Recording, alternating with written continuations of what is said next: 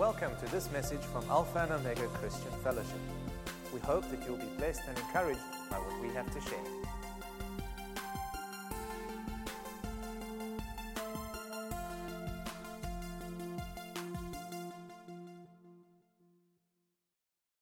Folks, we've had a powerful time of worship this morning, and we've made certain declarations in our time of worship which are good. They're true, and they're wonderful declarations. We've been declaring the power of our God, the resurrection and the victory of our Savior Jesus Christ. We've been declaring that victory over our own lives, our position within that. We've been singing songs of worship and adoration. We've been saying that God is our miracle worker, our hope in times of trouble. And all of these things are very true. The experience of these things in life, however, as we journey through life, has its ups and downs. Wouldn't you agree with me? Sometimes we feel and we have a sense that, man, we can slay any giant, and other days we just feel like we're the giant that everyone else is coming after. Some days we just feel up, and some days we just feel down. Over the past few weeks, Pastor Andreas has been sharing with us about pressing on towards the upward call. He used Paul as the example and spoke about his life, that he wasn't living a life that was just focused on ups and downs, that he lived life in such a way that no matter what the ups and downs were around him, that in every season he managed to be content. And the reason that he was able to be content and was able to be stable and steadfast in his faith is because he had a clear direction. He was pressing on towards the goal. What was the goal? The upward call of God, resurrection in Christ Jesus, the likeness of Christ Jesus. Last week, I also spoke to you about engaging with God. And we used the analogy of a car, about how it doesn't matter what the size of the engine is in your car, it doesn't matter how glorious it is. In fact, Mark, you weren't here last week. We spoke quite specifically about your car. I gave some great stats on your car. Maybe you can show us some things after the service. We don't know. You may want to catch up on what I shared last week. But Mark, the essence was this. It's not about how fast your car can go. It's about how fast you can go in your car. We don't want to know. The essence is this, that torque is cheap, and just like in cars, torque sometimes isn't cheap. You've got to pay a lot to get decent torque. But it's about what you can do with it. It's about how you actually engage with God. It's not about what you say and how blessed you say you are and, you go to church and we do the religious stuff. Where the rubber hits the road, are we able to engage with God like a car engages with its gears, that power can actually be transitioned into and through our lives, and we begin to actually reap the results of these wonderful words that we've been singing. That's where it all becomes real. Faith without works is dead. We can say what we like, but James says, you show me your works without faith, and you say, show me your works without faith, and I'll show you faith without works. It's impossible because the two go together. And how we journey that out and how we press that through. Engaging with God, as we spoke about last week, I want to say today, and just move on a little bit from there, engaging with God is not a once-off event. It's not something we do once in a while. It's not something we do sort of once a week and hope that that'll kind of get us through. Engaging with God is a journey of learning to cooperate with His grace. It's a day in and a day out journey. It's a journey that we walk in through the ups and through the downs, through the good situations and through the bad, through the difficult interpersonal relationships that we have, through our struggles, whether it be financially, whether our struggles be, as I said, relationally, spiritually, wherever it is that we are. Engaging with God is laying hold of Him, who He is, the person of Jesus Christ. As I said, not for a miracle today and then nothing the next, not for an encounter today where I shiver, shake, and fall over and then carry on with my life as per usual, but where the presence of God, the power of God begins to make real and lasting change, first of all within our hearts, and then that lasting change begins to work itself out in our situation.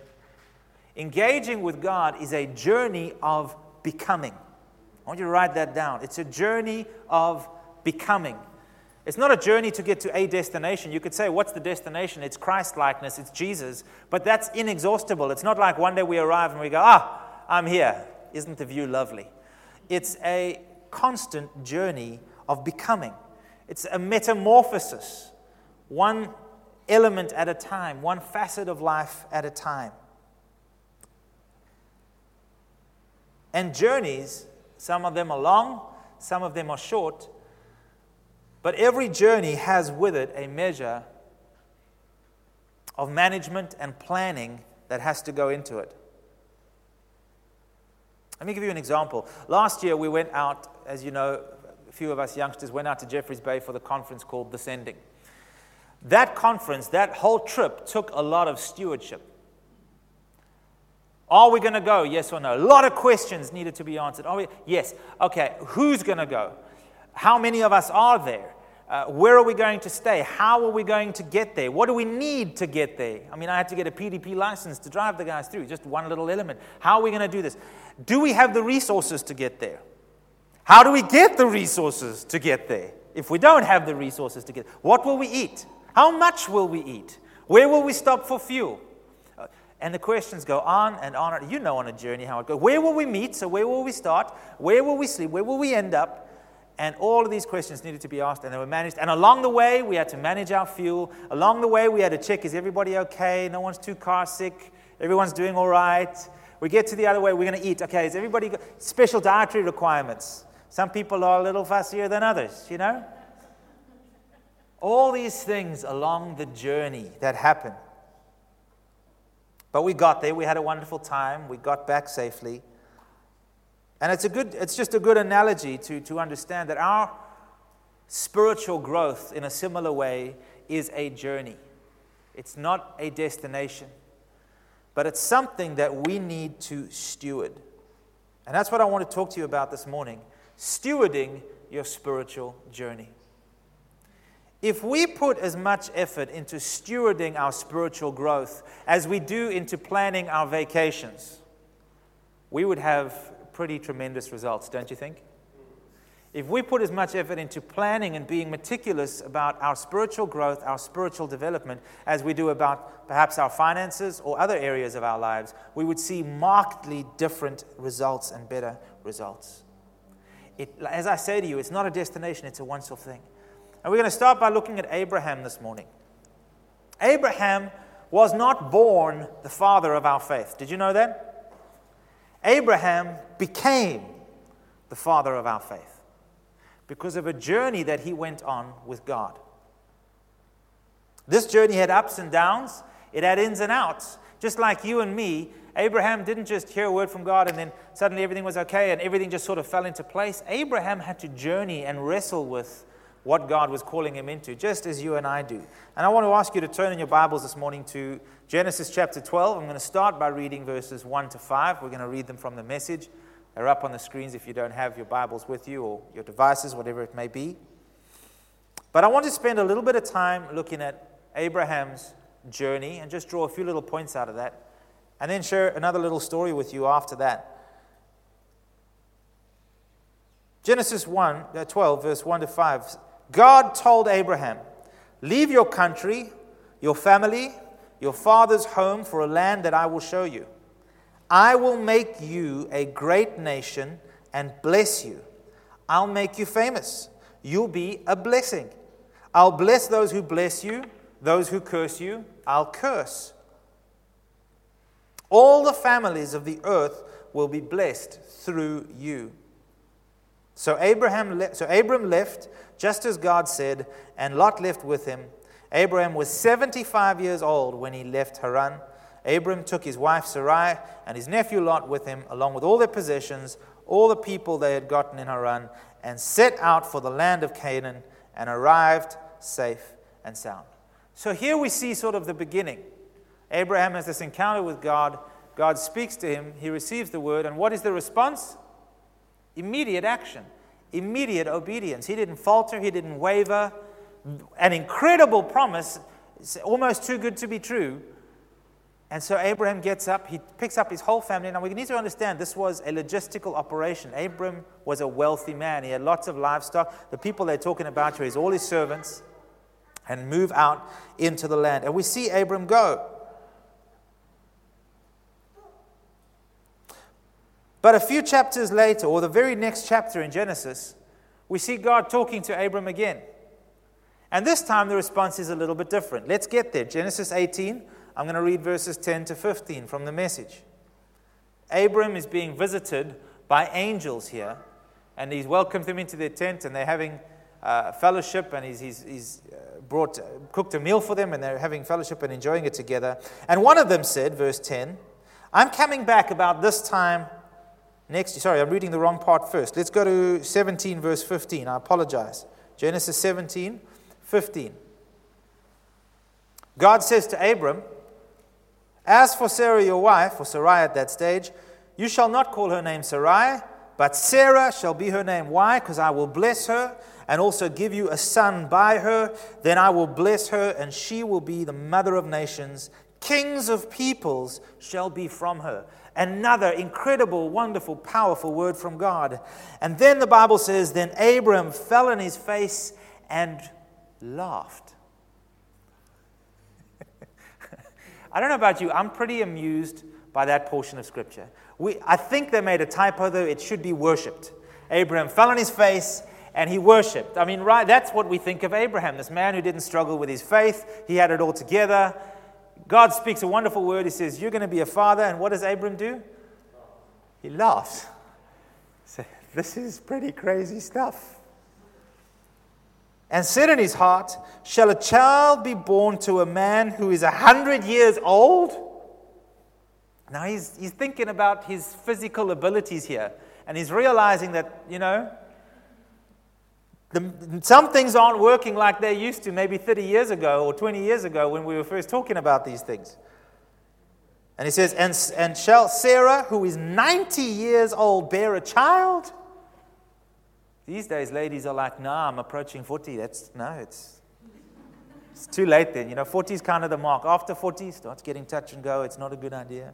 So Abraham, who had this incredible faith, gets up and leaves his town. He comes down. Now he's living in the promise to a measure, and God speaks to him again, and now he's laughing. You may think Sarah was different. Let's go to chapter 18, verse 10. Now these two angels are visiting with them, and they're having the conversation. Sarah's in the kitchen, and he says, I'm coming back about this time next year. When I arrive, your wife Sarah will have a son. Now Sarah was listening at the tent opening just behind the man. Abraham and Sarah were old by this time, very old, it says. Sarah was past the age for having babies. Sarah laughed within herself. We see the same response here. An old woman like me get pregnant with this old man of a husband?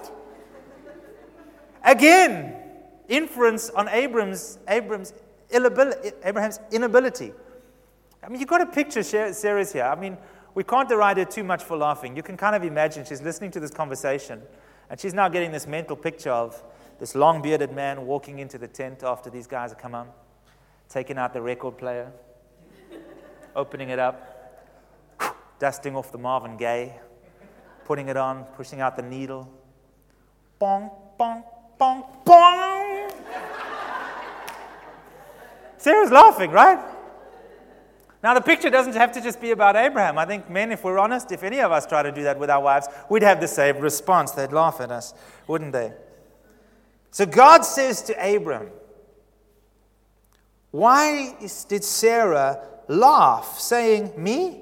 Have a baby? An old woman like me? And he asks the question, is anything too hard for God? Is anything too hard for God?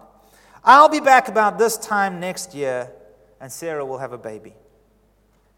Now Sarah lied. She said, I didn't laugh because she was afraid. But he said, yes, you did. You laughed. You laughed. So we have the situation where the father of our faith is now being presented with this promise that God gives, that you're going to have a baby. And here's why they were wrestling with it. God originally gave the promise, and then nothing was really happening for a while. So Sarah says to Abraham, listen, maybe we should take matters into our own hands here. Take my servant. She can bear you a child. And that's where Ishmael came from. And then afterwards, God comes again and says, no, look, I'm going to bless you. And they say, but, how is this possible? Could it possibly be? And they laughed in the situation. I don't know what God's been saying to you. I don't know when you read the Bible and sometimes you read things there and perhaps it just seems too good to be true. Perhaps you read what the Word of God says and you say, but you don't know my husband, Lord. You don't know my wife, Father God. You don't know my situation, Lord God. It's impossible. It's an impossible situation. The situation is dead. I feel impotent and dead in the situation just like Abraham did.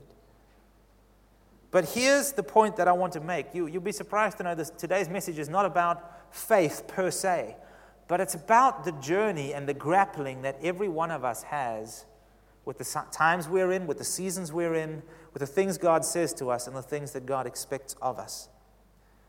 When God confronted Abram and when God confronted Sarah, 3 things happened. Number 1, they engaged with God honestly. Well, Sarah, not in the beginning. I didn't laugh. No, you did laugh. Sarah, you did laugh. And there's moments in time, if we're going to engage with God honestly, where He will begin to redirect us to take what to us seems impossible, seems perhaps ridiculous, perhaps funny, perhaps just a little too far out there, without any real kind of living hope. And if we begin to engage with God honestly, not saying, yes, Lord, praise God, everything's going to be okay, my God shall provide, and without any real traction, but I'm talking about real, honest, heart-to-heart, where you say, God, I'm laughing at this because this just seems funny. This just seems strange. How could this possibly be? But as God asks the question, is anything too hard for me? I believe that really challenged them. I believe that really challenged Abraham. Now think of your situations, think of your struggle, think of what it is that you may be going through right now. Think of your journey. Is there anything in the midst of where you're at that is too hard for God? We say no. We say no. But here's the catch. We realize that if we say no, I am going to have to change some things about me. That's called stewarding your spiritual development. It's very easy to say nothing is too hard for God and to sit back and wait for Him to do something. The reality is that the way God works is He first of all does something within my attitude, my heart, my perception, before anything begins to change on the outside. So if I'm going to engage with God honestly, I have to do so from a place of vulnerability, willing to lay down my thoughts, my will, what I want. That is going to lead God to be able to break my heart, to mold my expectations, to change my emphasis and my trajectory, and lead me in His ways. Little by little, Abram and Sarah entered into their promise. It took a number of years. There were many years between the promise and the conception of Isaac. And then we know later on, Isaac is born, the son of promise. And when Isaac's probably about, I think it was around 23, in his 20s, God says to him, I want you to take Isaac up onto the mountain and I want you to sacrifice him for me. Real challenge of his faith. But again, here we see Abram going. And by this stage, after all these years, these 30, 40 years that he's journeyed this journey of faith with God, he takes the step of obedience. He takes his son up there. And there's some words where he says, his faith was to the point where he knew that if God was telling him to sacrifice Isaac, that God was powerful enough to raise him up, because he had such confidence by that stage in His promise to him that he would be the father of many nations. And as Abraham proved faithful in that situation, so that ushered in the fulfillment of the promise.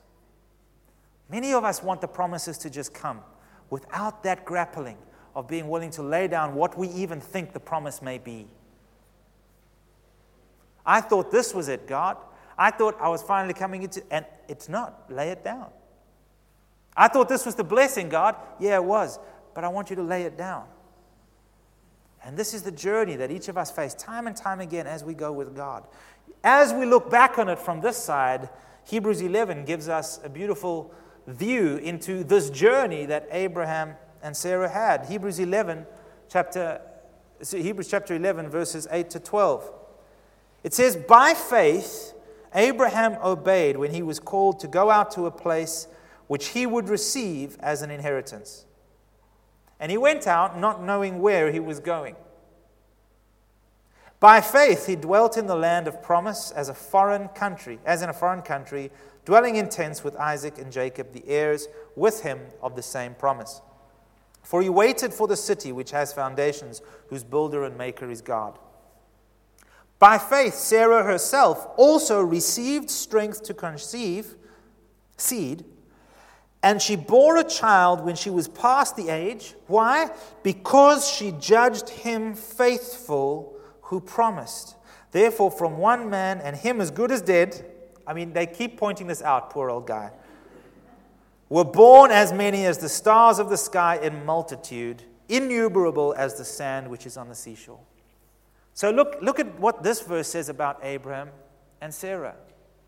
Sarah received the strength that she needed to conceive, to do the impossible. She was able to engage with that and transfer that into a physical outworking and expression because she judged him faithful who had promised.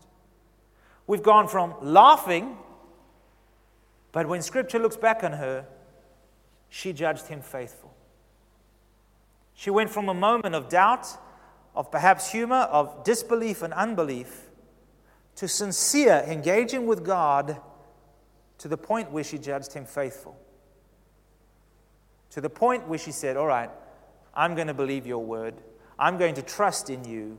Do as you will, as you say. I will do. Here I am. Let it be so. You see, this journey of faith took many years for Abraham and Sarah, for them to conceive, for the whole thing to be worked out, as I've said. And along the way, there were ups and downs, just like you and I experience. This is what I'm wanting to point out to you. But the key is that along the way, as we engage with God, as we're honest with ourselves, as we're honest with God, and we humble ourselves to Him and open our hearts to Him, He is able to take our unbelief, our laughing at what seems to be impossible, and bring us to the place where we can judge Him faithful because of who He is and receive the grace and the strength that we need for any given situation. This is a personal journey. This is not a destination. And I don't know what it is where you are at. I don't know what you are holding on to or what it is that you're pursuing. You know, as we come into New Year's, we have these ideas of what we think things are going to be like in this next calendar year. Checking on social media and the things that are doing the rounds, 2019 was a pretty rough year for most people that I know. A lot of people had a really good year, but even more people, it seems, had a rough 2019. And they were just so happy to see the clock secondhand do that into 2020, because obviously that means it's a new year and everything changes, right? The slate is wiped clean, everything, changes. And we filled with fresh hope. Why? Because the second hand does this. Come on, folks. The second hand doesn't change anything. But as we engage with God, yes, things can change. Things can end up different to the way we expected them to. The past few months, I've been on a journey of my own, and I've been toying whether or not I should share this, but I have decided to share it with you anyway. I think sometimes the most helpful thing I can do is share my journey, is share my struggles. Just because I carry some title does not mean that I don't have them. Just because I'm supposed to be a pastor doesn't mean that I too don't have my doubts and confusions and things along the way. So I want to share with you, this is the other story I was telling you about, some of the things that have taken place in my heart and my journey over the past few months. So many of you know last year I've been pastoring within the fellowship for many, many years. Last year, as we know, 1st of September, something happened which was significant in the life of our fellowship. Officially, the mantle or the leadership of the fellowship was handed over from Pastor Andreas to myself.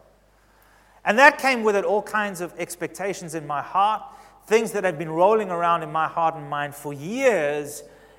Coming up, I'd been doing a lot of homework and research about leadership, church leadership, ways of structuring things, ways of thinking about things, really doing homework and putting my heart and soul into things. A lot of prophetic words were given, building a safe house and all these kinds of things. And so last year, Stephen and I spent quite a lot of time. looking into Bible schools and that sort of thing. We're thinking this year we're going to launch a kingdom leadership school. And we'd gone and spoke to some guys who were running it. And we were pretty convinced that this was the way to go. And really in my heart, there was this revving up. It was time to go, time to do, time to invest, time to pour out, time to gather together, time to get people encouraged and engaged and motivated and into things. And along the way, Pastor Andreas had a dream, and he came to me and said, Michael, I had a dream, and I just sensed the Lord saying to you, be patient. And that was probably about September last, no, it was probably about October last year. And I said, okay, be patient. Thank you. I'll think about that. I'll pray about that. Lord, what do you mean by that? And anyway, we carried on with our plans, and I carried on wanting to do this and all that and all the rest. Had these wonderful ideas. And then in December, Pastor Andreas came to me again, and he said, Michael, that dream has come back to me. And this is what I sense God is saying, and I'm not going to go into all the details of that, but the essence and the thrust of it was, be patient. So now I really have to sit up and take notice. Okay, now it's crunch time. I need to make a decision here. Are we going ahead with certain plans that I had in place? Are we not going ahead? Which direction are we going? Because it affects various other things. The Bible studies, the midweek meetings. It affects people. It has budgets and all these kinds of things involved in it. Which way, Lord? And here's the dilemma.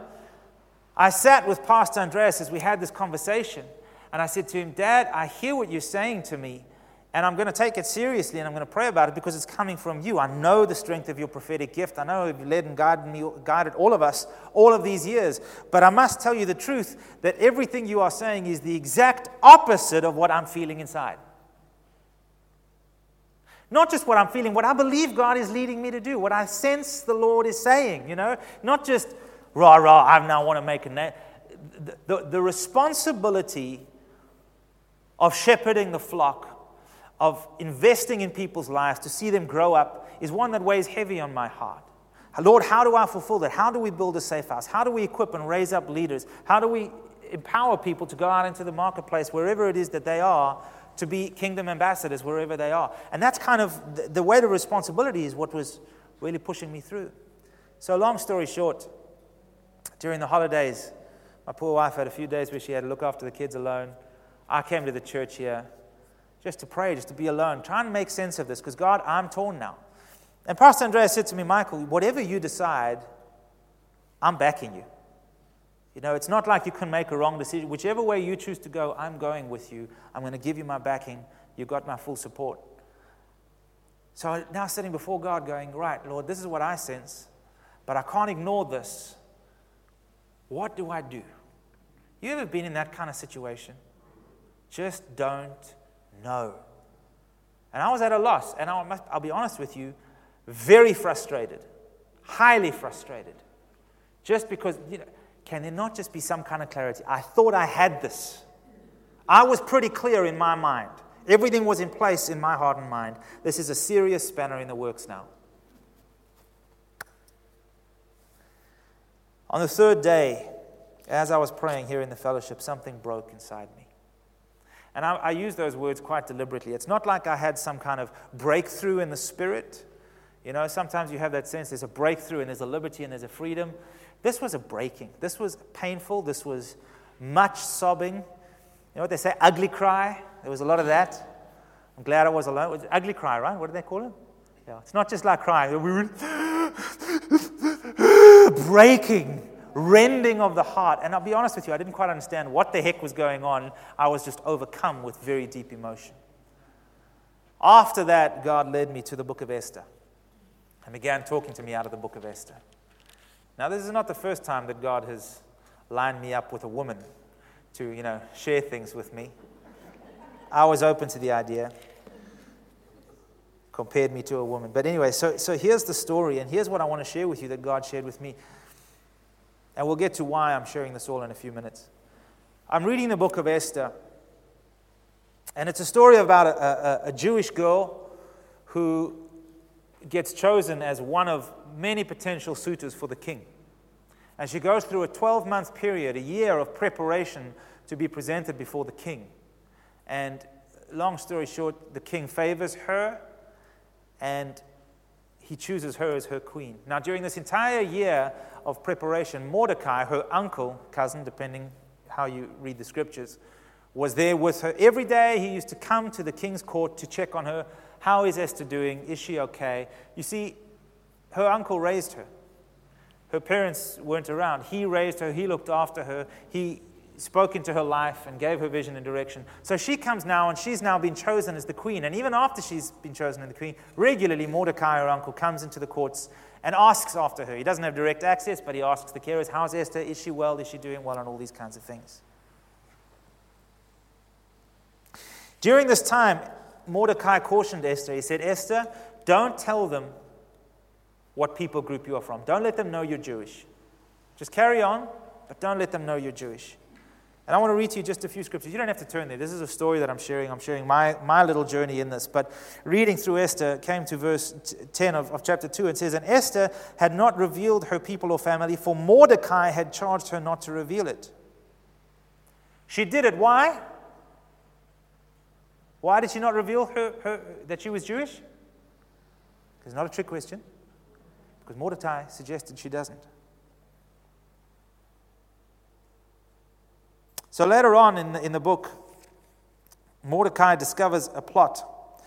And he says, the scripture says in chapter 2, verses 19-20, it says, when virgins were gathered together a second time, Mordecai sat within the king's gate. Now Esther had not revealed her family and her people, just as Mordecai had charged her. For Esther obeyed the command of Mordecai as when she was brought up by him.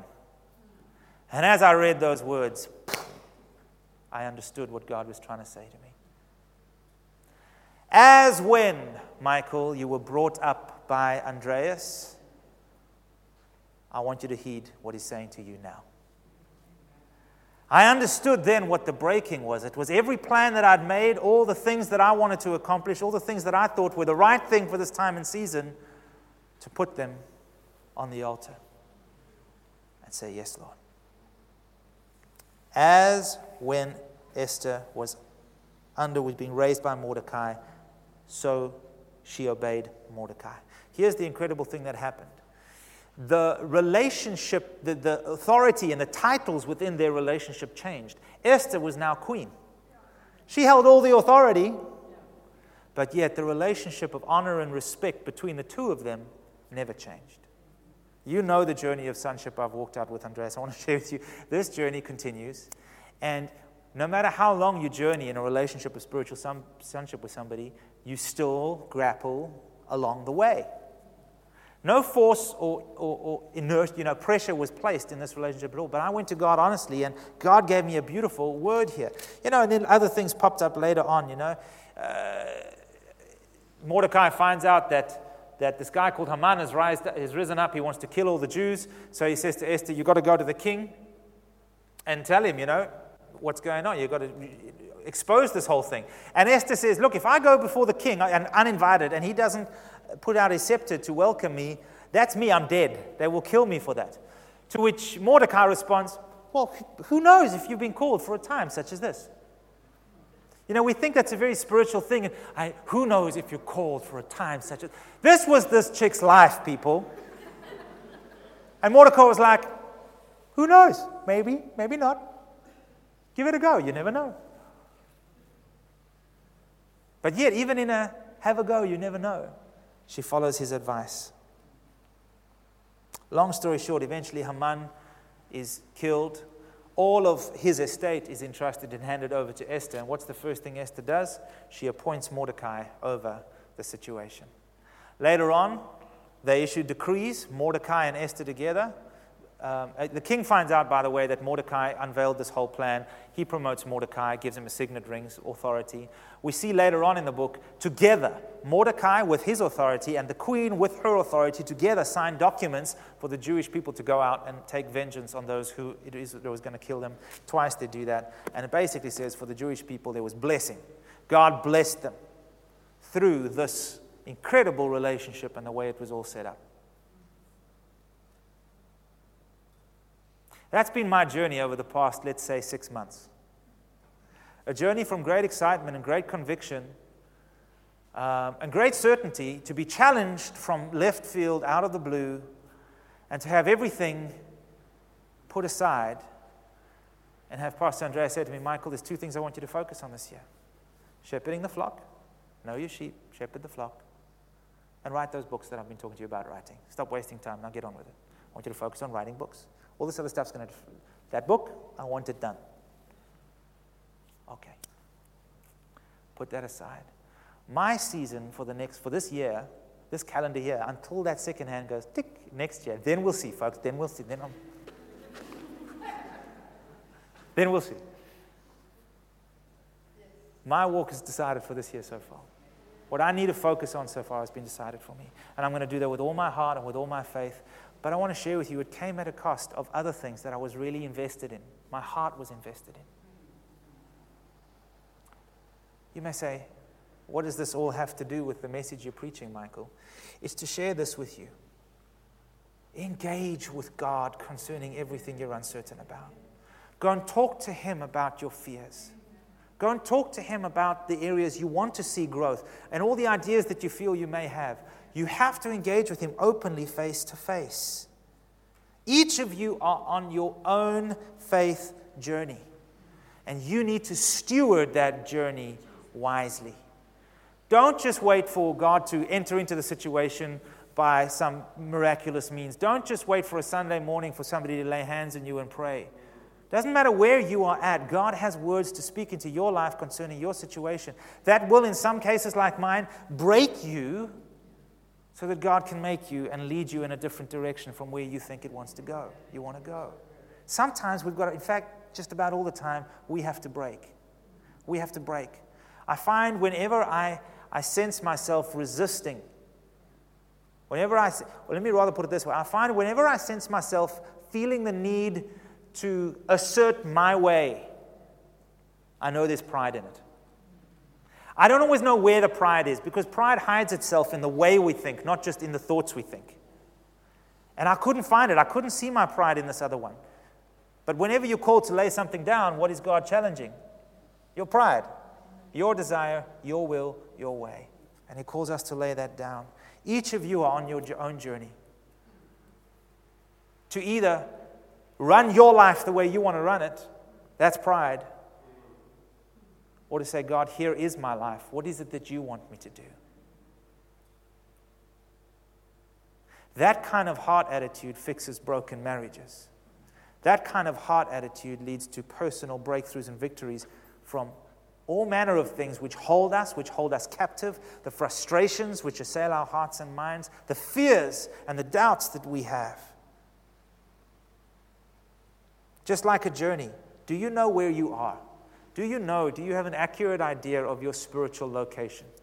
I don't just mean positionally with God. I mean intimately. Is your relationship with God where you really want it to be? Do you know where you're going with God? Do you know what God has been saying to you over this past season? Maybe God's saying things to you and you're still in Sarah's place where you're laughing at it, or you're not sure you can believe it, or you don't quite know. Or maybe you've actually engaged with God to move past that. But I want to encourage you this morning. That's what I'm sharing, and that's what I want to leave with you today. Every one of us is on our own journey of faith. And if we steward it wisely, it will produce tremendous results. Now, that word that I got that has kind of laid a path out for me for this year, that's great. But if I'm now happy and I sit back and I go, okay, that's all that it is then, and I never press into God, guess what? What am I going to get out of this year? A lot more frustration, no more clarity, and let me tell you this, no spiritual growth. My faith is not going to grow. My Christ-likeness is not going to grow. All these parts that are journeys require constant stewardship. To steward something means to manage it, to have control over it, to make sure it's doing what it's supposed to do, right? What about your spiritual walk? What are you doing to steward your spiritual growth? What steps have you put into place? What habits have you put into place to steward your spiritual growth and make sure that you are developing, that you are working through your stuff, that you are communing with God and engaging with Him every single day to work through these things, to have Him speak into your life? Coming out of that experience, You're filled with such peace. Not easiness, but peace, because you know you've heard from God. And when you've heard from God, there is a grace and a boldness that comes upon you that is like no other, because you know. Boldness is knowing that you have heard the voice of God and discerned His words correctly. That's the place God wants every one of us to live. Amen? Let's stand together. We hope that you've enjoyed this message.